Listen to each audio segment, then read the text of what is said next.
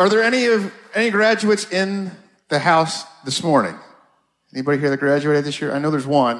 Why don't you stand up? Kobe's here, at least. Anybody else?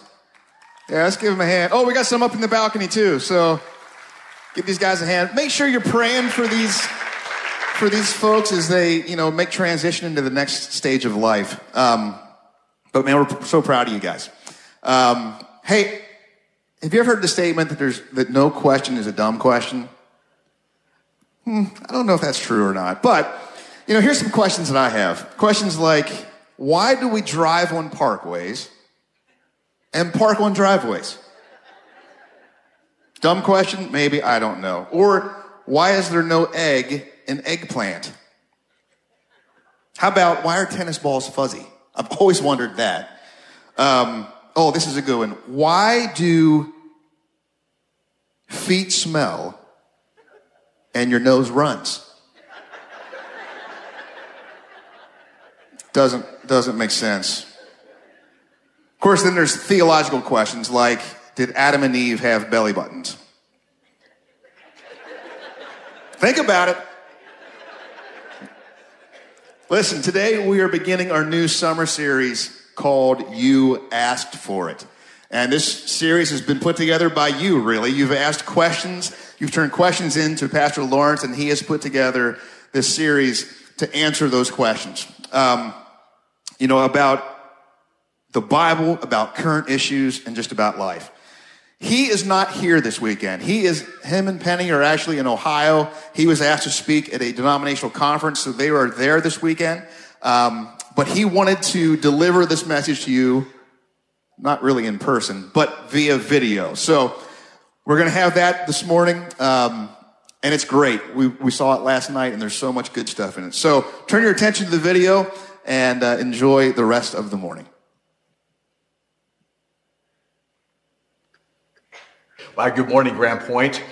Very special thank you to our hosts who have been leading in our worship services today. This is not my preferred way to be with you, but Penny and I were invited to spend the weekend in Ohio, speaking at a conference, and we are now on our way home, but have stopped at the Grace Community Church in Cranberry, Pennsylvania, to worship with Josh and Hannah and baby Brent Eyes, and just spend the morning there.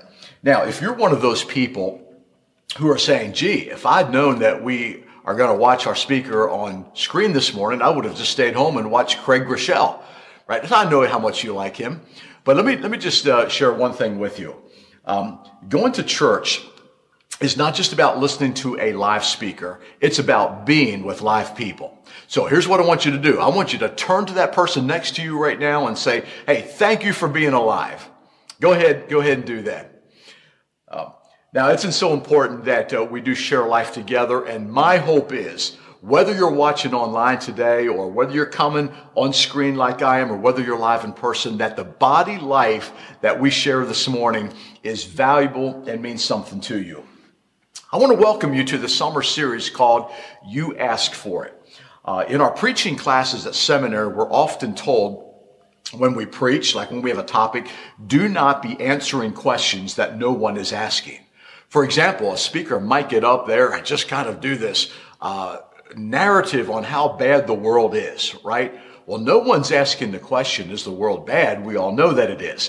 What we want to know is, how do we fix it? How do we live in it? And so what we want to do in this series is not answer questions that you're not asking, and we won't, because you have literally asked these questions. And so I want to say thank you to the congregation for putting this series together, because the questions that you're asking are no doubt representative of the entire church and maybe even the culture around us. So here's what we're going to do. There's a team of us that are going to answer your questions. However, we're not going to do that on the basis of what we think or what our opinion is about it, or even what our experience is. But we're going to attempt to answer these questions on the basis of what God says about it, so that we don't get this wrong, or what God doesn't say about it. So what we're going to do is supply a study guide for each one of these messages, but one side of the paper is primarily blank because we want you to take the notes that are most helpful to you. You're going to be interpreting these questions maybe from your own experience or from some things that are going on in your own family life right now. So you'll want to be taking your own notes. So if you ever wanted to start taking notes, today is the day. So go ahead and get out your notes and begin to write things down. Actually, as I'm looking out there right now, I don't see many of you getting your notes yet. Here's the deal. Probably you're like me. Whenever a preacher tells me what to do, I don't do it. I won't do it. I don't know what that means. I'm not sure if that's a problem or not, but my attitude is don't tell me what to do. Just make me want to do it. So anyway, maybe you're like that today, but, or tell me what the Bible says. So here we go. Revelation chapter 1:10 says, "On the Lord's day, I was in the Spirit, and I heard a loud voice like a trumpet behind me saying, 'Take notes. This is the word of the Lord.'"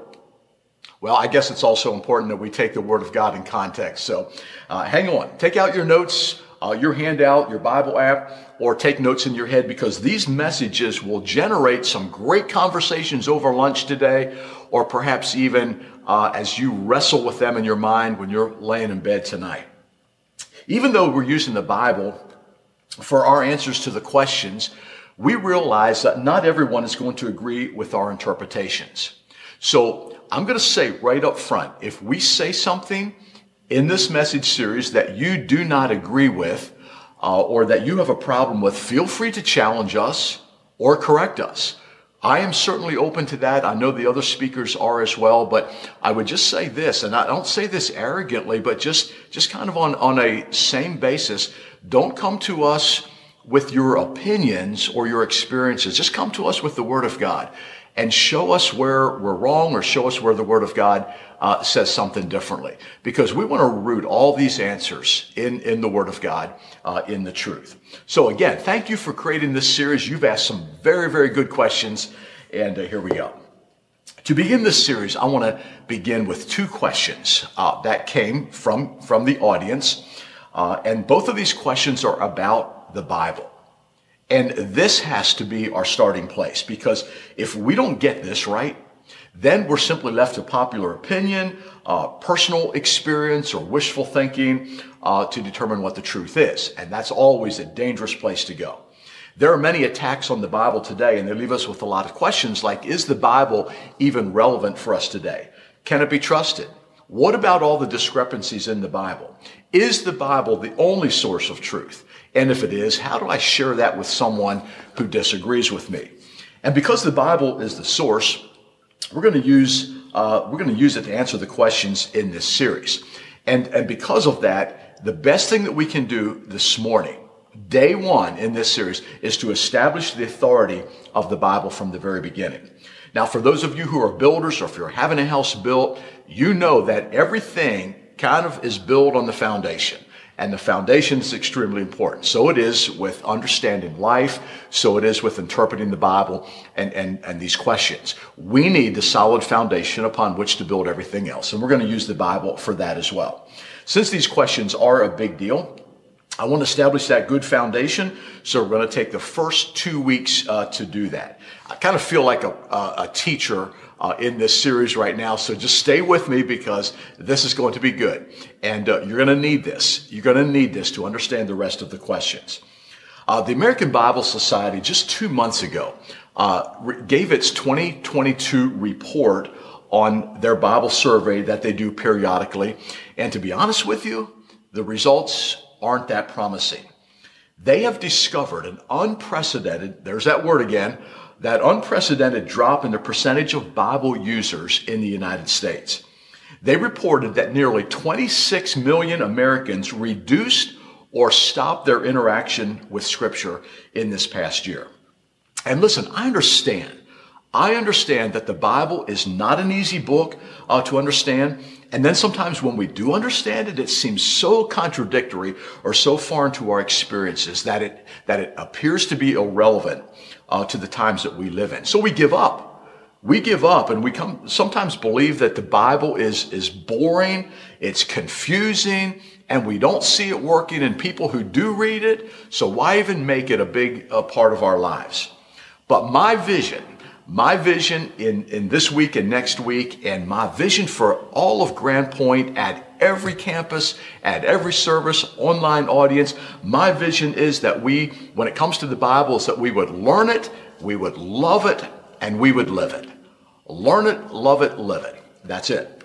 Because it is a lamp to our feet, it's a light to our path, and it is the source, the absolute source of unbelievable blessings to those who live it. So today, I just want to answer the question, what is the Bible all about? What is the Bible all about? Now, when I was writing this message, I sat down in my office, I looked at my shelf, and I saw my Bibles there. And so I just made note of what I have. I have the NIV Study Bible. I have the CBS Study Bible. I have the NIV Life Connect Study Bible. I have the ESV Gospel Transformation Bible. I have the New King James American Patriots Bible. I have the CBS Apologetics Study Bible. You confused yet? Man, we have so many different designations and translations for the Bible that sometimes we don't even know where to start there. But first of all, I just want to remove all of those designations, those translations, and I just want to refer to this as the Holy Bible. That's it. That's all we need right now, the Holy Bible. Now, Bible simply means book, but holy means something special. Holy means to be set apart or to be separated. So this is a special book. It's the most translated book in the world. It's the most read book in the world. It's the most important book in the world, but it is also the most attacked book in the world as well. That's why next week, I'm going to do a message on why the Bible can be trusted, how to defend the Bible, and why you can commit your life to the Word of God as well. But today I simply want to talk to you about the Bible. Like, what is it? One might think that the best-selling book of all time would be one of the most understood books of all time, but it isn't. A lot of people and a lot of us have found inspiration in the pages of the Bible, but far fewer have actually read it from beginning to the end.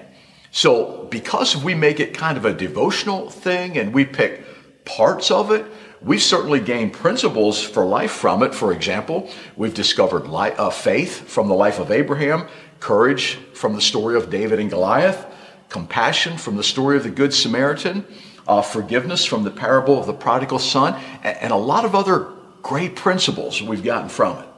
But there are other parts of the Bible that just aren't as easy to grasp or understand. And we wonder, like after we read it, like, what was that all about? Didn't make sense to me. I have no idea what it is. So we grasp pieces more than we comprehend the whole. So I want to leave you with 3 truths today about the Bible that will help you understand the whole. What is this? What is it? Number 1, you need to know that the Bible is one story. It is just one story. In his book, One True Story, One True God, Mark Young writes, and he says this, he says, everybody loves a great story. It's in our DNA. Stories shape our thinking more than logical arguments and bulleted list of facts. Stories touch our emotions and values in a way that data and information can't. Through stories, we connect the dots of perceptions, data, findings, arguments, experiences. We all live by some story, and we use that story then to answer life's most important questions. Well, the Bible is a story, and it's one story that addresses the big questions that people live by. Some questions that we ask, and maybe even some other questions that we don't even think about or we don't even think to ask. It's the story of God revealing himself to humanity. After all, no one understands humanity more or better than humanity's creator. So let me tell you a few things about the Bible that will just blow your mind. Number 1, the Bible was written over a period of 1,600 years in over a dozen countries in 3 continents by 40 people in 3 different languages. The Bible was written by poets, prophets, farmers, kings, soldiers, shepherds, princes, priests, historians, fishermen, tax collectors, scholars, businessmen, and doctors. The Bible was written in caves, in ships, in palaces, in prisons, in deserts. Now, here's a really, really big question based on what I just said. With all of that, how in the world did they come up with one story? Just one story without contradiction. How is the Bible one story? Well, here's the answer. The only answer that makes sense is that there was one author. And the one author of Scripture is none other than God. There is no way, absolutely no way, given all those facts, that this could happen, that there could be one story if there were not one author. So just last month in May, we had a worship night here at the church where we recorded some of the original songs written by our worship team members. And one of the most beautiful things about that evening was the worship leaders describing the writing of the song. And they talked about how they came together from 3 different campuses. And they came together at different times. And this person brought this piece, and this person brought this piece, and a musician introduced a new dynamic, and all of that. And these songs came together, although over the course of months or sometimes even a year. Well, can you imagine a writing project that took place over 1,600 years on 3 different continents with over 40 people with so many different backgrounds? That would be humanly impossible to come up with one story unless there was one author. And that one author of the Bible is God himself. In fact, 2 Timothy chapter 3, verse 16 says, all Scripture is God-breathed. And then 2 Peter chapter 1, verse 20 says, above all, you must understand that no prophecy of Scripture came about by a prophet's own interpretation of things, for prophecy, or the Word of God, never had its origin in the will of man or in human will, but prophets, though human, spoke from God as they were carried along by the Holy Spirit. That is what makes the Bible unique. It is God-inspired. It is God-breathed. It's one story, and it's the story of God. So to write a complete story, though he did choose different individuals at different times in history, but he inspired all of them to write parts of one story that encompasses the big story. So number one, the Bible is one story. This is not simply a compilation of stories or nice little sayings from Jesus that were all put together in some kind of a compilation. No, it is one story from beginning to end. Number two, you need to know that the Bible is relevant. It is the most relevant book that has ever been written. I actually had someone tell me one time, they said this right to my face. They said, we've got to get with the times. We've got to get with the times. Listen, this book is so outdated. It doesn't really fit our life. It doesn't really fit our lifestyle anymore. So their theory was we can't live by an outdated book. It's obvious that most critics of the Bible have never read it. Because if you would read the Bible from beginning to end, you would discover that it is the most relevant book ever. And here's why I believe that. The Bible is one story that has 66 different books divided into 2 main parts, the Old Testament and the New Testament. 39 books of the Old Testament, 27 books in the New Testament. But the ultimate context of the 66 books of the Bible is in 4 little chapters. The first 2 chapters in Genesis 1 and 2, and the last 2 chapters in the Bible, Revelation 21 and 22. All the content of the Bible is in those 2 chapters, and then everything that comes in between. So let me explain that. It's only in the first 2 chapters, Genesis 1 and 2, and the last 2 chapters of the Bible, Revelation 21 and 22, that we get a picture of the world as God intended it to be. The snapshot of life in these chapters depicts the perfect origin and the perfect destination of redemptive history. Genesis 1 begins with the words, in the beginning, God created the heavens and the earth. And you remember what he said about that creation? After he created it, he said it's good. It was good. It's everything that you wanted. Man, it was the perfect environment. It was the food. It was the economy, the relationships, everything perfect. Imagine living in a perfect world like that. No pandemics or monkeypox. No down days on Wall Street.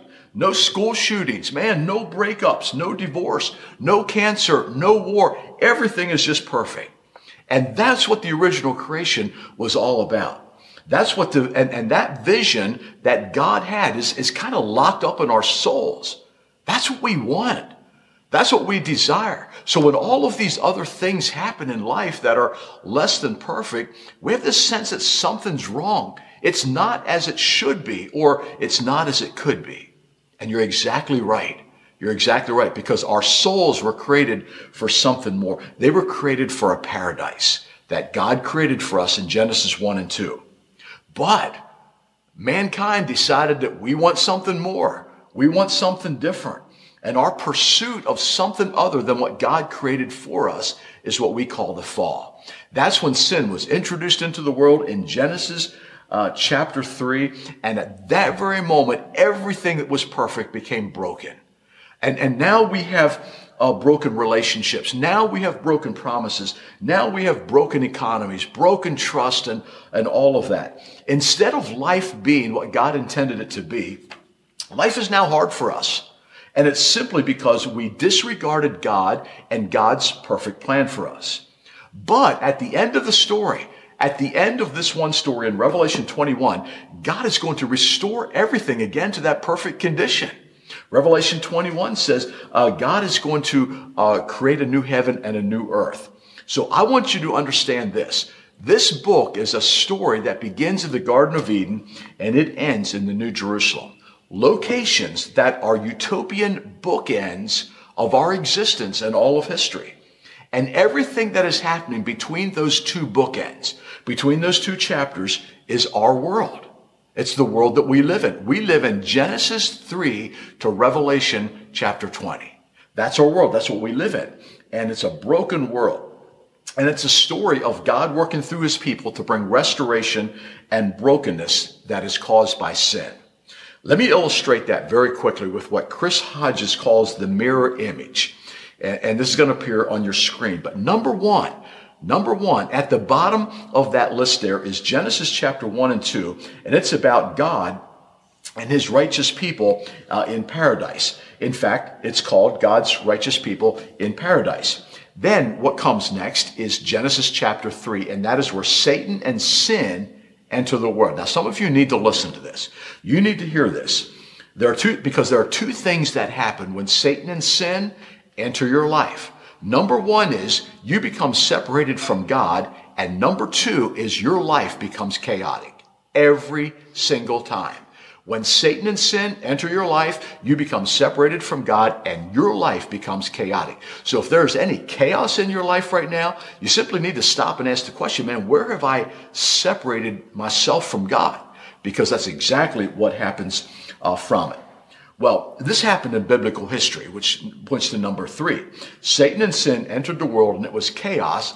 And God says in Genesis chapter 6, verse 5, it says, the Lord saw how great the wickedness of the human race had become, right? Out of the chaos resulted by sin, it now resulted in wickedness. And the Lord saw that in the wickedness of the human race, and that every inclination of the thoughts of the human heart was evil all the time. So the Lord said, listen, I'm going to judge this world. I'm going to wipe people from the face of this earth. We know the story. This great flood came and God destroyed humanity except for that one man and his family, Noah. The Lord spared that one man, and so the earth began to populate again through him, but pretty soon it became chaotic. Once again, chaos ensued. And this time, humans tried to fix the problem, and they set out to reach this tower that reached all the way to the skies. They said, listen, we're going to take matters into our own hands. We're going to be like God. We're going to make a name for ourselves. We're going to become a God to ourselves. They wanted to be in charge. Well, God says, no, that's not the way we're going to do it. I have a different plan. I'm going to establish a nation consisting of these 12 tribes. And we see this again in the book of Genesis. These are going to be my holy people, God says, and they're going to have influence over the earth. They're going to reign over the earth. But the problem was God gave them laws that were all external to them. There was nothing internal that drove them. It was these external laws, and that did not work. But let me tell you, this was not God going bad. This was not a bad plan on God. This was actually his plan designed to show mankind that they cannot do this on their own. They cannot fulfill the law. They simply can't do it. Mankind cannot be righteous by their own will. So that's kind of the beginning of history. That's the Old Testament. And then there's this time of silence there, and then all of a sudden Jesus Christ appears. And we're going to put Jesus Christ kind of top and center of this little chart that we're created, because that's his position. God says through his prophets in the Old Testament, I'm going to provide a Savior. So now Jesus enters top and center, because that is what the Bible is all about. So the Gospels. Now we're into the New Testament. The Gospels, Matthew, Mark, Luke, and John, introduce Jesus coming into the world, and now it describes this new order that Jesus puts in place. Instead of 12 tribes to rule the earth, he appoints 12 disciples. And these disciples now are going to have influence. They're going to model him. They're going to imitate him. They're going to go into the world and influence and make a difference. And they did. They formed congregations that's called the church. But what is going to happen? In fact, it's already happening, where mankind is once again going to say, we don't need God. We really don't need God. We can do things ourselves. We can run this world around without you. That, by the way, is the dominant thought of humanity right now. And we are fast approaching this one world government system, which again parallels what happened in the Old Testament that didn't work. And what God is going to do again, now fast forward to the book of Revelation, God is going to judge this world and destroy the world once again, which you can read all about in Revelation. I want to let you in on something right now. This fall, at every one of our campuses at Grand Point, we're planning to do a message series on the book of the Revelation. So hang in there. It's coming. We're going to talk about that this fall. But when God destroys the world this time, Satan and sin are going to exit. We saw before where it entered, but now they're going to exit. Satan is going to be thrown into this bottomless pit, and those who know Christ will rule and reign with him. And then what's going to happen? At the very end, Revelation 21 and 22, the earth is going to be recreated to a paradise once again, and this time God and the redeemed people will live there for eternity. That's the Bible. That's what the Bible is all about. And I want you to notice there's two lines at the bottom of our little graph there. God wants paradise for you. And can I just say this? Paradise is life. Sometimes we refer to death as the afterlife, which simply implies that we're living life now, right? And then after this life is over, we go into the afterlife. May I just say something that I believe is more correct? This life that we live right now is the before life. Life really begins when we enter paradise and begin to live it out with God. That's when life really begins. And that's what God, throughout all of history, is preparing for us. He is preparing for us life with him in paradise. That brings me to the third point. I'm going to wrap it up with this, and that is the Bible is God's story, is the story that God wants for you. The Bible is one story. The story is relevant, but this story is also everything that God wants for you. That's what it's all about. Jesus gave us a picture of what it means to be redeemed and prepared for paradise. When he was hanging on the cross, being crucified, the Bible tells us that there were two criminals who were crucified with him, one on his right and one on his left. And one of those criminals, when they were hanging there, getting ready to enter eternity, that one criminal looks at Jesus and says, so, if you're the Messiah, why don't you do something about this? Why don't you save yourself, and why don't you save us? Well, the other criminal on the other side actually rebuked the first guy, and he's like, no, listen, we're getting what we deserve, but this man, referencing Jesus, has done nothing wrong. And then he turns to Jesus and he says, Jesus, remember me. Man, remember me when you come into your kingdom. And Jesus saw right into this man's heart. And he knew at that moment that that criminal was acknowledging him as Lord. And Jesus turned to him and said, today you will be with me. Where? In paradise. You'll be with me in paradise. That is exactly what the Bible is all about. The main subject of the Bible is not us. Not us, far from it. The main subject of the Bible is Jesus, top and center of all of human history. Now, the object is us. We're the object, but the subject is Jesus. So when you read the Bible, whenever you read the Bible, look for Jesus. Old Testament, New Testament. It's all about Jesus. And again, we want to try to help you understand that. We want to try to help you see that. That's what we commit to do whenever we use the Bible for our messages, when we teach. We want you to see Jesus in it all. So Jesus is the subject, we're the object. Guess what the main verb is? Now, you might be thinking, all right, I know what it is. The main verb of the Bible is love. That's what it's all about, right? Because God is love. Well, that's close. That's close, but it's not exactly right. The main verb of the Bible is not love. It's something better than that. And that is when love is given. John chapter 3, verse 16 says, "For God so loved the world that he gave." He gave his one and only Son so that whoever believes in him will not perish but have eternal life. The main verb of the Bible is give. God did not just have love. No, he gave it.